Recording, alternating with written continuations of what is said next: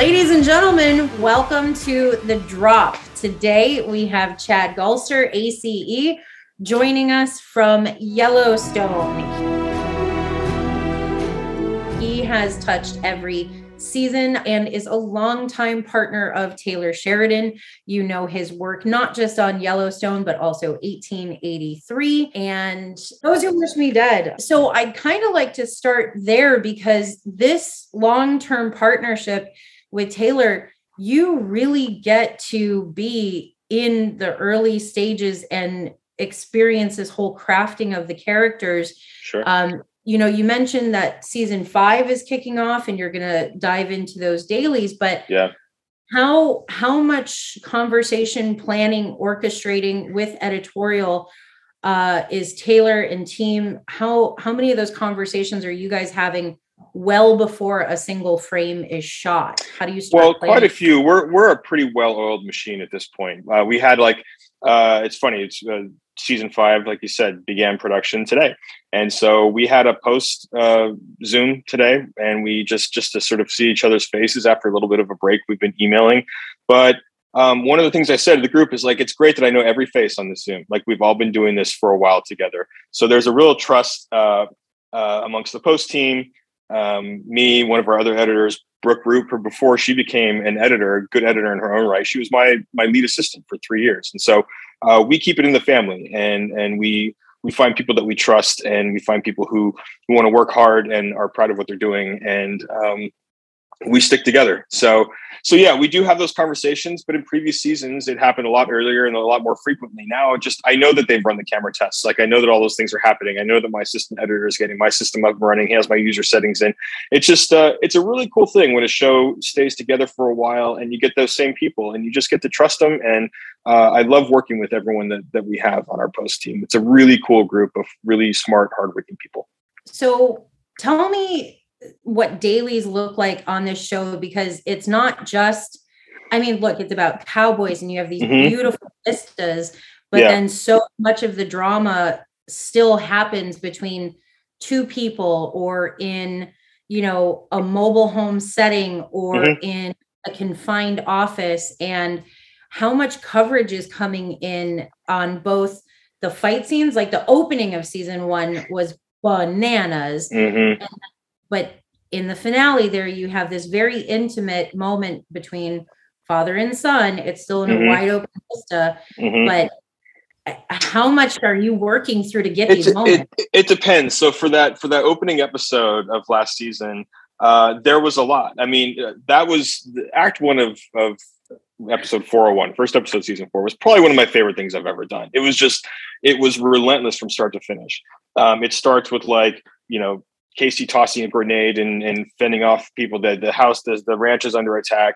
There's a shootout on the open road. A van gets crashed into. It was one thing after the other. It was almost comical, but just such an intense, we get to just turn the screwdriver and twist the knife the entire time for about 14 minutes.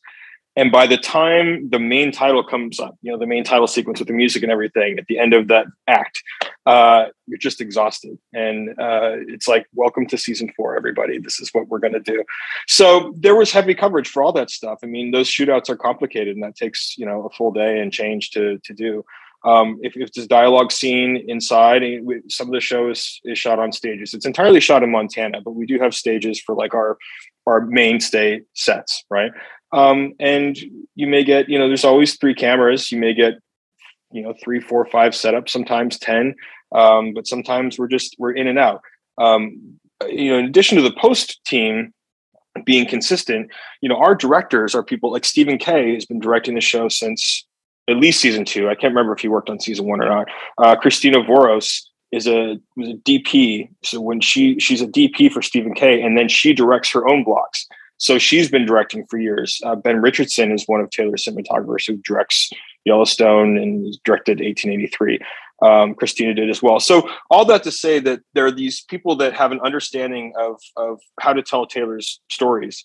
And so there's an efficiency on set as well, when we're shooting, and it's really valuable because there's never enough time on set, especially as you say, this show has some intimate sets, and then we'll go out and we'll shoot, the wide expanses of Montana.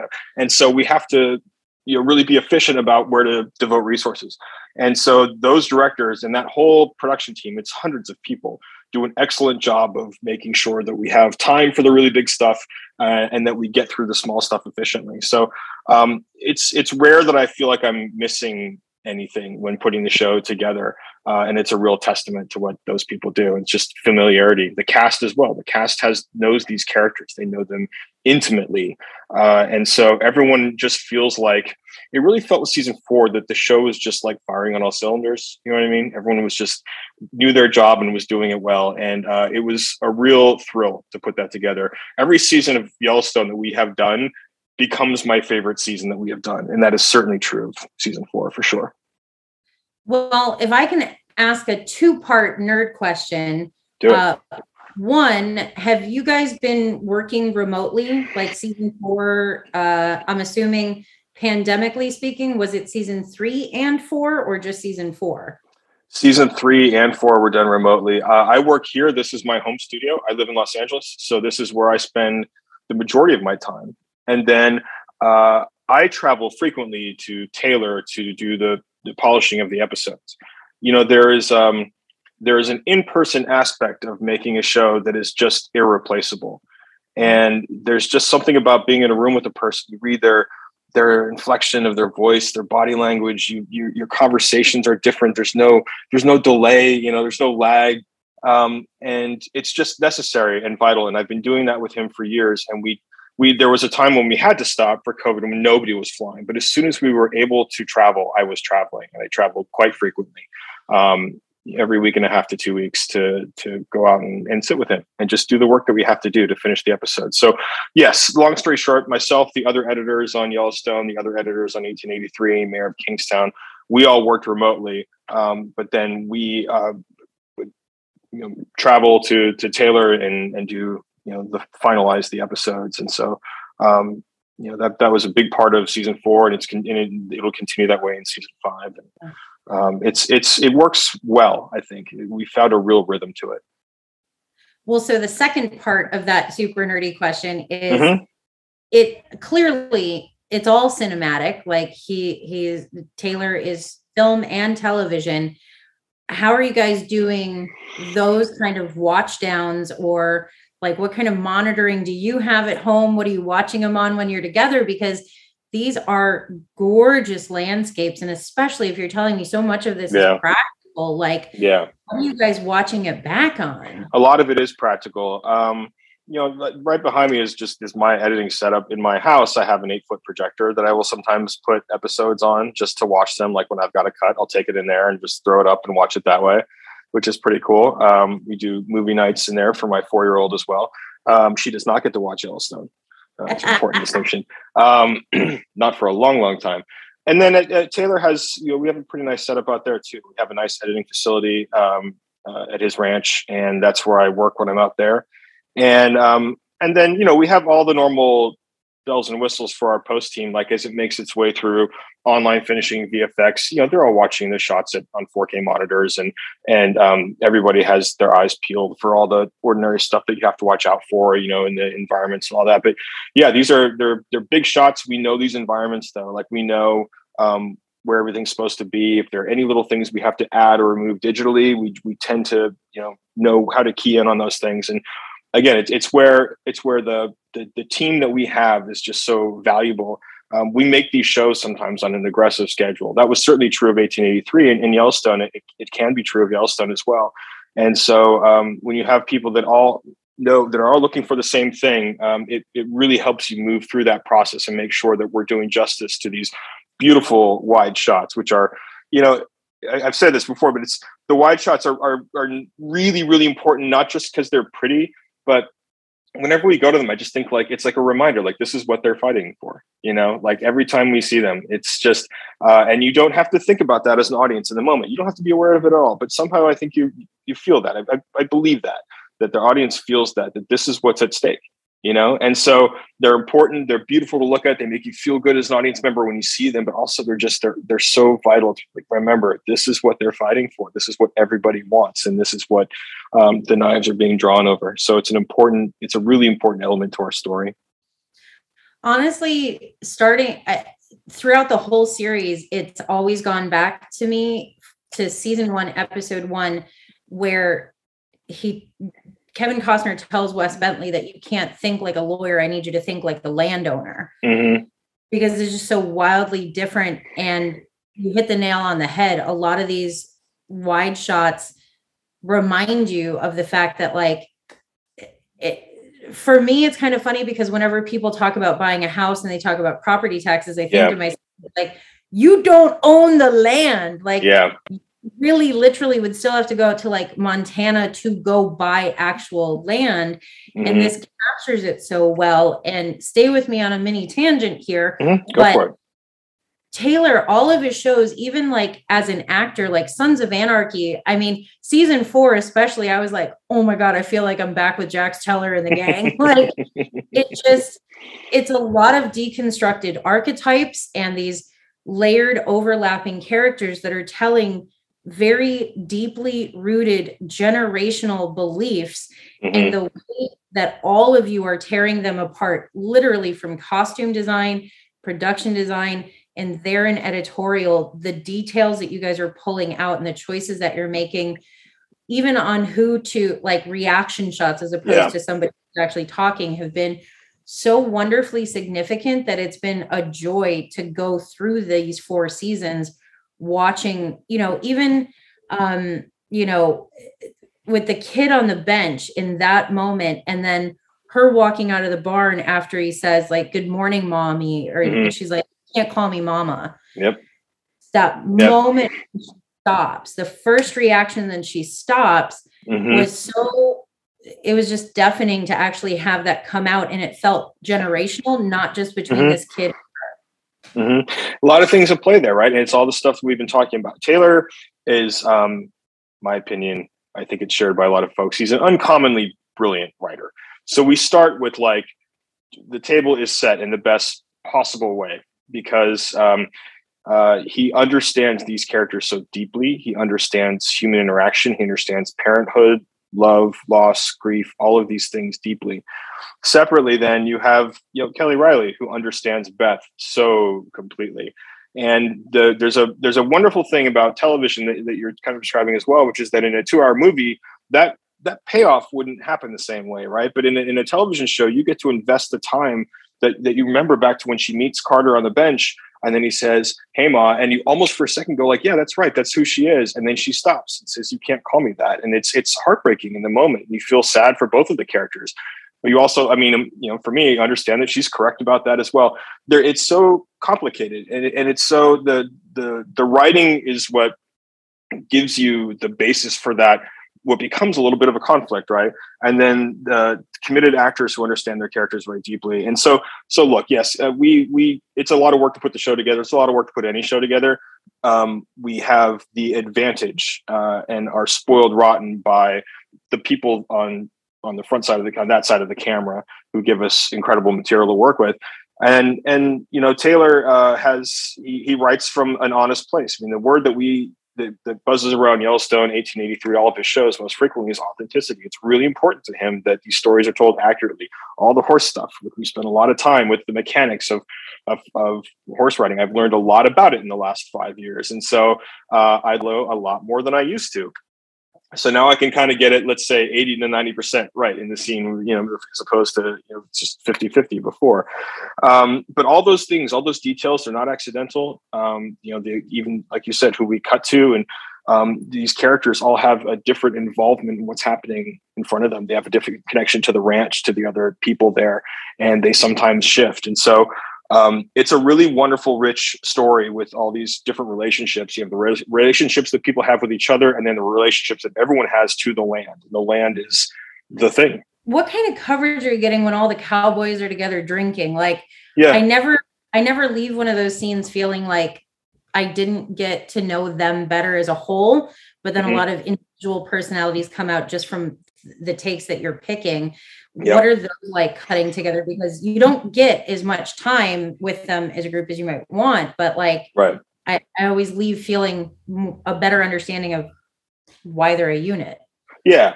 All that is important. It's vital. I'm glad you feel that way, because that is the intent of those scenes. We cover them pretty heavily. A lot of times they're sitting around a card table. So we'll have, again, always 3, sometimes 4 cameras in the bunkhouse. Usually we're picking off singles of guys doing specific things or, delivering, lines of dialogue. We have everybody clean doing that. And then we have cameras that'll just float, and we'll start on say Jimmy's face down to the card table. He throws down a card. We'll see what Walker thinks about it. And it finds itself. Usually we might shoot 8-10 setups of 3 cameras each, right? So there's a lot of material there. And then, like most scenes, you start with a couple wide and a couple masters where all 3 cameras are pretty far back. And then the rhythm of the scene starts to find itself. And then they find little things to riff on, or they find the best way to play a beat that's in the script. And then in the coverage, we make sure that we find those elements. And then you're just, my first cut of those scenes is often really, really long. I'll take selects of like every line delivery sometimes from the different camera setups and just put them in a row and just then start to watch the scene and feel like, okay, now I want to see Jimmy. Now I want to see Walker. It's the way that you can put together a lot of scenes. And, but with those, there's an improv feel to them. And it actually really is not a lot of improv. It's scripted that way, but it has a real improv feel. So 2 things that work there. One, the amount of coverage. You have options for just about everything. And then again, these performers, these guys who know each other, who like each other in the real world, they're friends. Like they hang out on set. Like there's a really cool camaraderie amongst those guys that is really the reason why they feel authentic, and the reason why you feel like you're learning something character-wise about those guys, even when they're playing cards or making stew or doing whatever they're doing. You're finding little bits of their personality, and that's all. Again, it's deliberate. It's written in, and then it's just shot and acted phenomenally well. And it's actually a little heartbreakingly perfect bridge into a question I didn't want to ask, but this is the perfect segue. I did want to ask this question. Okay. And maybe it's better that it's coming sooner rather than later, but let's do it. The Wes Bentley, Will Patton scene, it happens from behind. And so my immediate thought was like choices and coverage, because I have to imagine that there was one on Wes, one on Will, one in the front, one in the back. And you guys went the one in the back, and it just, that hurt. And I'm guessing that's why you chose it, but like that was such a well orchestrated, I did not see it coming. Could not have. I wasn't ready. I was not ready. Yeah. It was meant to be shocking and upsetting. You're correct. That scene was covered extensively. I had it every which way. And the choice, and this was, when I first put that scene together, you saw the gun come up from behind Wes's back, and Taylor didn't want to see it. And he was right to make this change. I think it was actually fantastic, to where we cut behind him, and then Wes is already holding the gun, but we've been so tight that you didn't realize that he was making the motion to hold the gun up to his father's head. There's a look that Will Patton gives him where I believe, for myself, and I actually don't even know how Taylor feels about this, but my feeling about it is that Will, his character, knows that Wes is going to pull the trigger. They say what the conversation is sort of like a farewell. Like, what are you going to do now? And I'm going to roam around a bit or whatever. And he says, he says something to the effect of, don't let them diminish who you are. Don't let them take advantage of you, son. I'm paraphrasing, and it's been a while since we put that together, but that felt like, this is the last thing I can teach you. And now it's time to say goodbye. So I felt like he knew. So there's a real tragedy in there. And there's a surprise, certainly visually, when you pull back and you understand that Wes is holding a gun to his head. But it doesn't feel to me as much of like a betrayal of honor. It just felt like this is the way it had to go. And if you're not ready for it as an audience member, I think that's actually kind of good. You want to be a step ahead of your audience in the show. So. 100%. But also, I think one of the most impactful parts of that, like you're saying, is that he maybe did anticipate it, because and seeing him looking away. And it was such a huge, job well done. I have to imagine well, you tell me, are like muzzle flashes and whatnot all done in VFX, or do you have those any practical and kind of leading into kind of VFX? Because I want to talk about the caps too. Yeah, a lot of muzzle flashes. We have a mixture of both.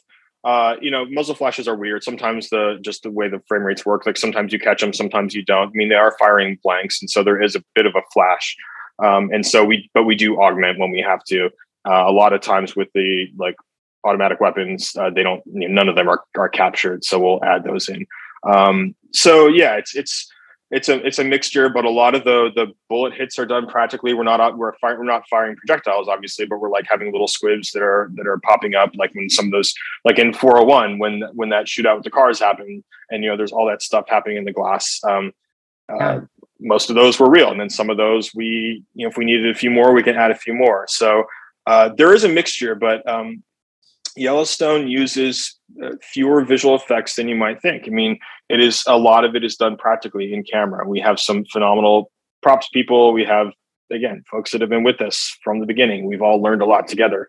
So a lot of that stuff is practical, which is great. And then we sweeten it with visual effects. But it's really, as Yellowstone has gone on over the years, I would say we probably use fewer and fewer VFX each season than we did the year before. And I don't have a way, quantitatively, I'm not sure what the numbers are, but that's the feeling I have of it. And I think I'm right. So with a team that has gotten the chance to stick together this long, are there kind of surprises in the edit room? Have there been situations where something started one way on page and it just kind of, the edit room became an extension of the writer's room? All the time. I've gotten to know Taylor pretty well at this point, and we've been working together for a number of years. And so I think I generally know how he's going to react to stuff I put together, but every once in a while he'll surprise me. He'll hate something that I think he's going to love, or he'll love something that I'm not quite sure about. I think one of the reasons why we've been so successful in our partnership is that we generally see things the same way.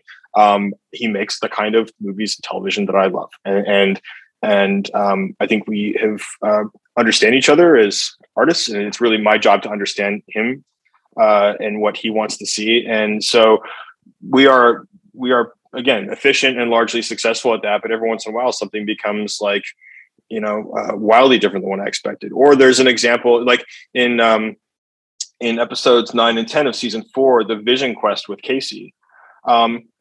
He just gave me all that material and sort of said, have fun. And so another benefit to a long-standing relationship is I feel comfortable taking risks editorially and do stuff that he might hate. And it's just, I will throw them out there. What do you think of this? And so that Vision Quest material 9 and then especially 10 was really fulfilling and rewarding to put together, because it was just a lot of experimentation that I did quietly by myself and would take things to him, and he liked most of it. He might change a few things here and there, but those flashbacks that Casey has to when he was in the SEALs and all that stuff was very it's very freeing to work with someone who just will give you all this material, says there's some weird stuff here. Try something, try anything, try everything, whatever you want to do. So that's the most fun when you have those opportunities, and those opportunities are frequent on Yellowstone. And with Taylor, he's a guy who never wants us to be satisfied with what we've done before, and always looking for ways to make the show feel fresh and interesting. And that's exactly how I feel it should be as well. I mean, it keeps us all on our toes. So yeah, the Vision Quest stuff wasn't really, we didn't, it was scripted. There were things in there, but then they just shot a bunch of other material, and I started putting it together in ways that were weird and started adding. I do a lot of work in the temp sound design. Every editor is different about this. I tend to do a ton of it, and also music as well. I'm very active in like the music and all that, and even like using sound effects as score. I do that all the time, and I do that with the Vision Quest sequence. So our sound team takes it from there and enriches it, of course. But like I work very closely with them, and our offline edits are very rich with sound. So all that experimentation pays off. Like it's fun.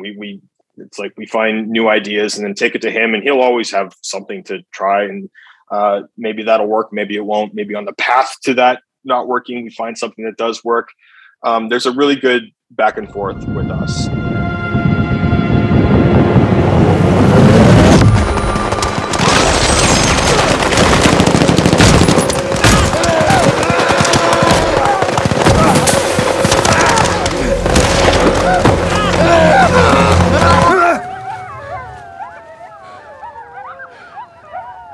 It's, again, just from the time spent together, it's trust, and it's really fun. This show's really fun to work on.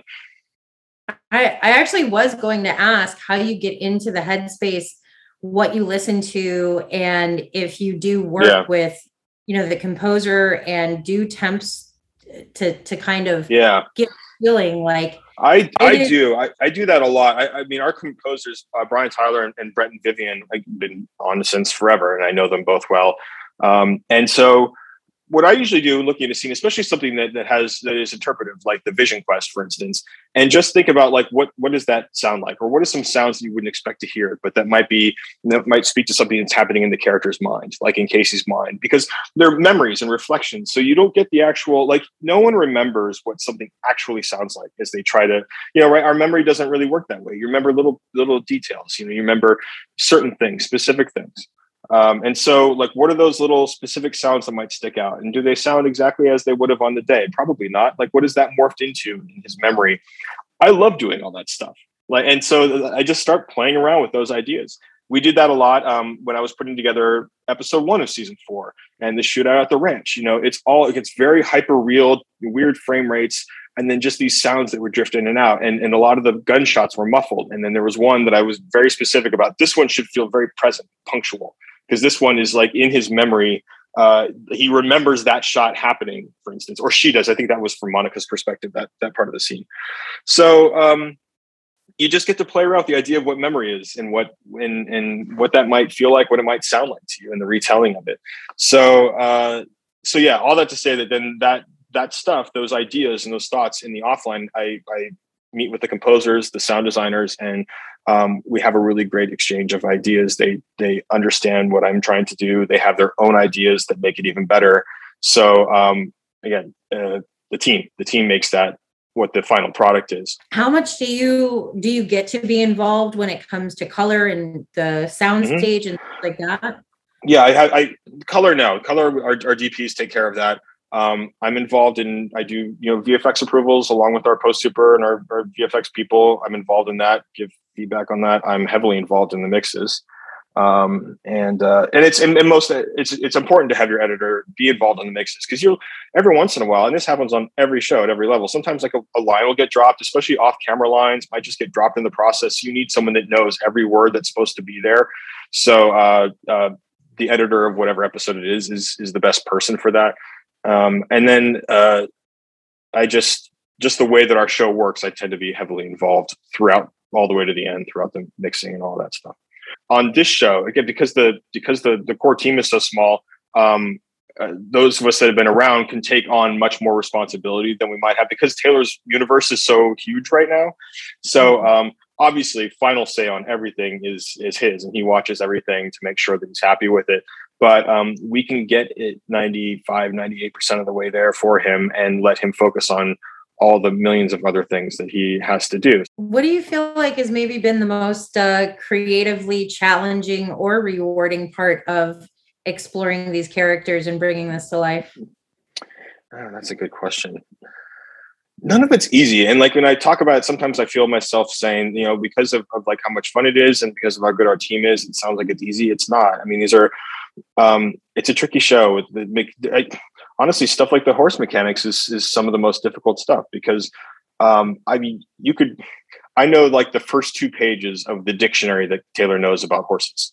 You know what I mean? So like, you're just always trying to make sure that we get those details right, that it sounds the right way, that it looks the right way. You're dealing with riders who are amateurs who have to look like they're professionals. Our core crew, our core cast has gotten pretty good at horse riding, right? Like they've been doing it for a while now, but even still, Taylor sees all of the flaws, and we try to work with that and find the takes where this was done correctly in this take, that was done correctly in this take. And it's all geared towards that authenticity word, right? Just making sure that we are doing the best thing that we can to portray this world accurately. And I think that's something that, there's members of our audience that know as much, or more about horses than Taylor, to be sure. A lot of people know of nothing or a fraction of it, but what I think they share, and what we keep getting fed back to us, is that it feels real. So whether you're an expert that knows why it feels real because you're seeing people execute moves the way that they're supposed to, or you're just someone who watches the show like, man, I've never seen it quite this way. This detail feels real. That's all that I ask. I want it to feel real to an audience, and I don't need them to know why it feels that way or be able to name all the moves that people are doing. I just we work so hard at being authentic in that part of our storytelling. I mean, for me, again, just being a viewer, it has felt shockingly modern, juxtaposed with a sense of familiarity. So, I mean, demographically speaking, you're probably dealing with viewers who loved something like Bonanza, but then also loved something like Sons of Anarchy. And then even explaining the show to our editor, comparing it to like, in some capacities, like a Sergio Leone film, where you really are dealing with maybe different perceptions of a Western, but even this is a family drama, and this is so many different layers. And then never mind the huge, giant, what I always thought, how are you convincing me that this is not Kevin Costner? It is Kevin Costner, but like, I don't see Field of Dreams. I don't see Tin Cup. Like I see Dutton. It's just been remarkable, which of course, Kevin Costner, so many accolades and the directors and everyone, but like to have those impressions coming into a show that is a Western and a giant movie star, to have created something so intrinsically unique to itself has been a joy to watch. I'm glad to hear you say that. I appreciate it. A couple of things happening there. Yeah, Kevin Costner is Kevin Costner. He turns himself into John Dutton and has really just he's just found that character. I think he found him really early on, and that's really exciting to watch. Everything you're saying is true. It's a Western, family drama, all that. There's a lot of you could spend a lot of time trying to figure out how to fit into those genres, or which parts of our show fit in and which parts we're doing something different. And so the answer to me has always been to not think of any of them. I don't think of it as a Western. I don't think of it as a family drama. I think of it as, and I'm not trying to be trite here, but just like, this is what you have to do to actually do the work. Is like, I think of it as a story about this particular family and going through these particular set of circumstances. It is obviously a Western. That's thematic. I mean, thematically, it's so many things, and the references to, history, all these other directors. I mean, those are, I think, accurate. But day to day, minute to minute, I don't think about them at all. I just think about John talking to Beth, Rip talking to Beth. I think about, this diner that's under siege or whatever. I just think about that and telling the story of the scene one by one. What then makes that all true is that it's written in a way that is honest. I think, when people say things in Yellowstone, I believe them. And that's not always the case when you're watching a drama. I just believe these characters. I believe what they're saying. I believe the world that they inhabit. I believe it because someone has done an incredible amount of research, making sure the production design is correct, the costumes are correct, the actors are working their tails off, and everyone's doing their best. But the end result is I just believe what's in front of me. And the job for me as an editor is to not get in the way of that, and to help that be even more true than it is when I watch the dailies.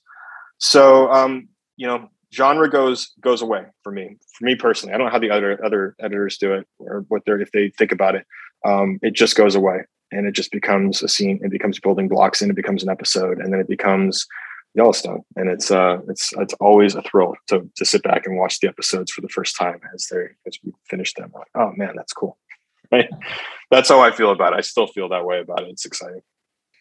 Chad, I can't thank you enough. And it's also been a pleasure listening to you almost like edit it as you were talking, like hearing you go through the process. I could watch all of those pieces coming together as you narrated it. So thank you.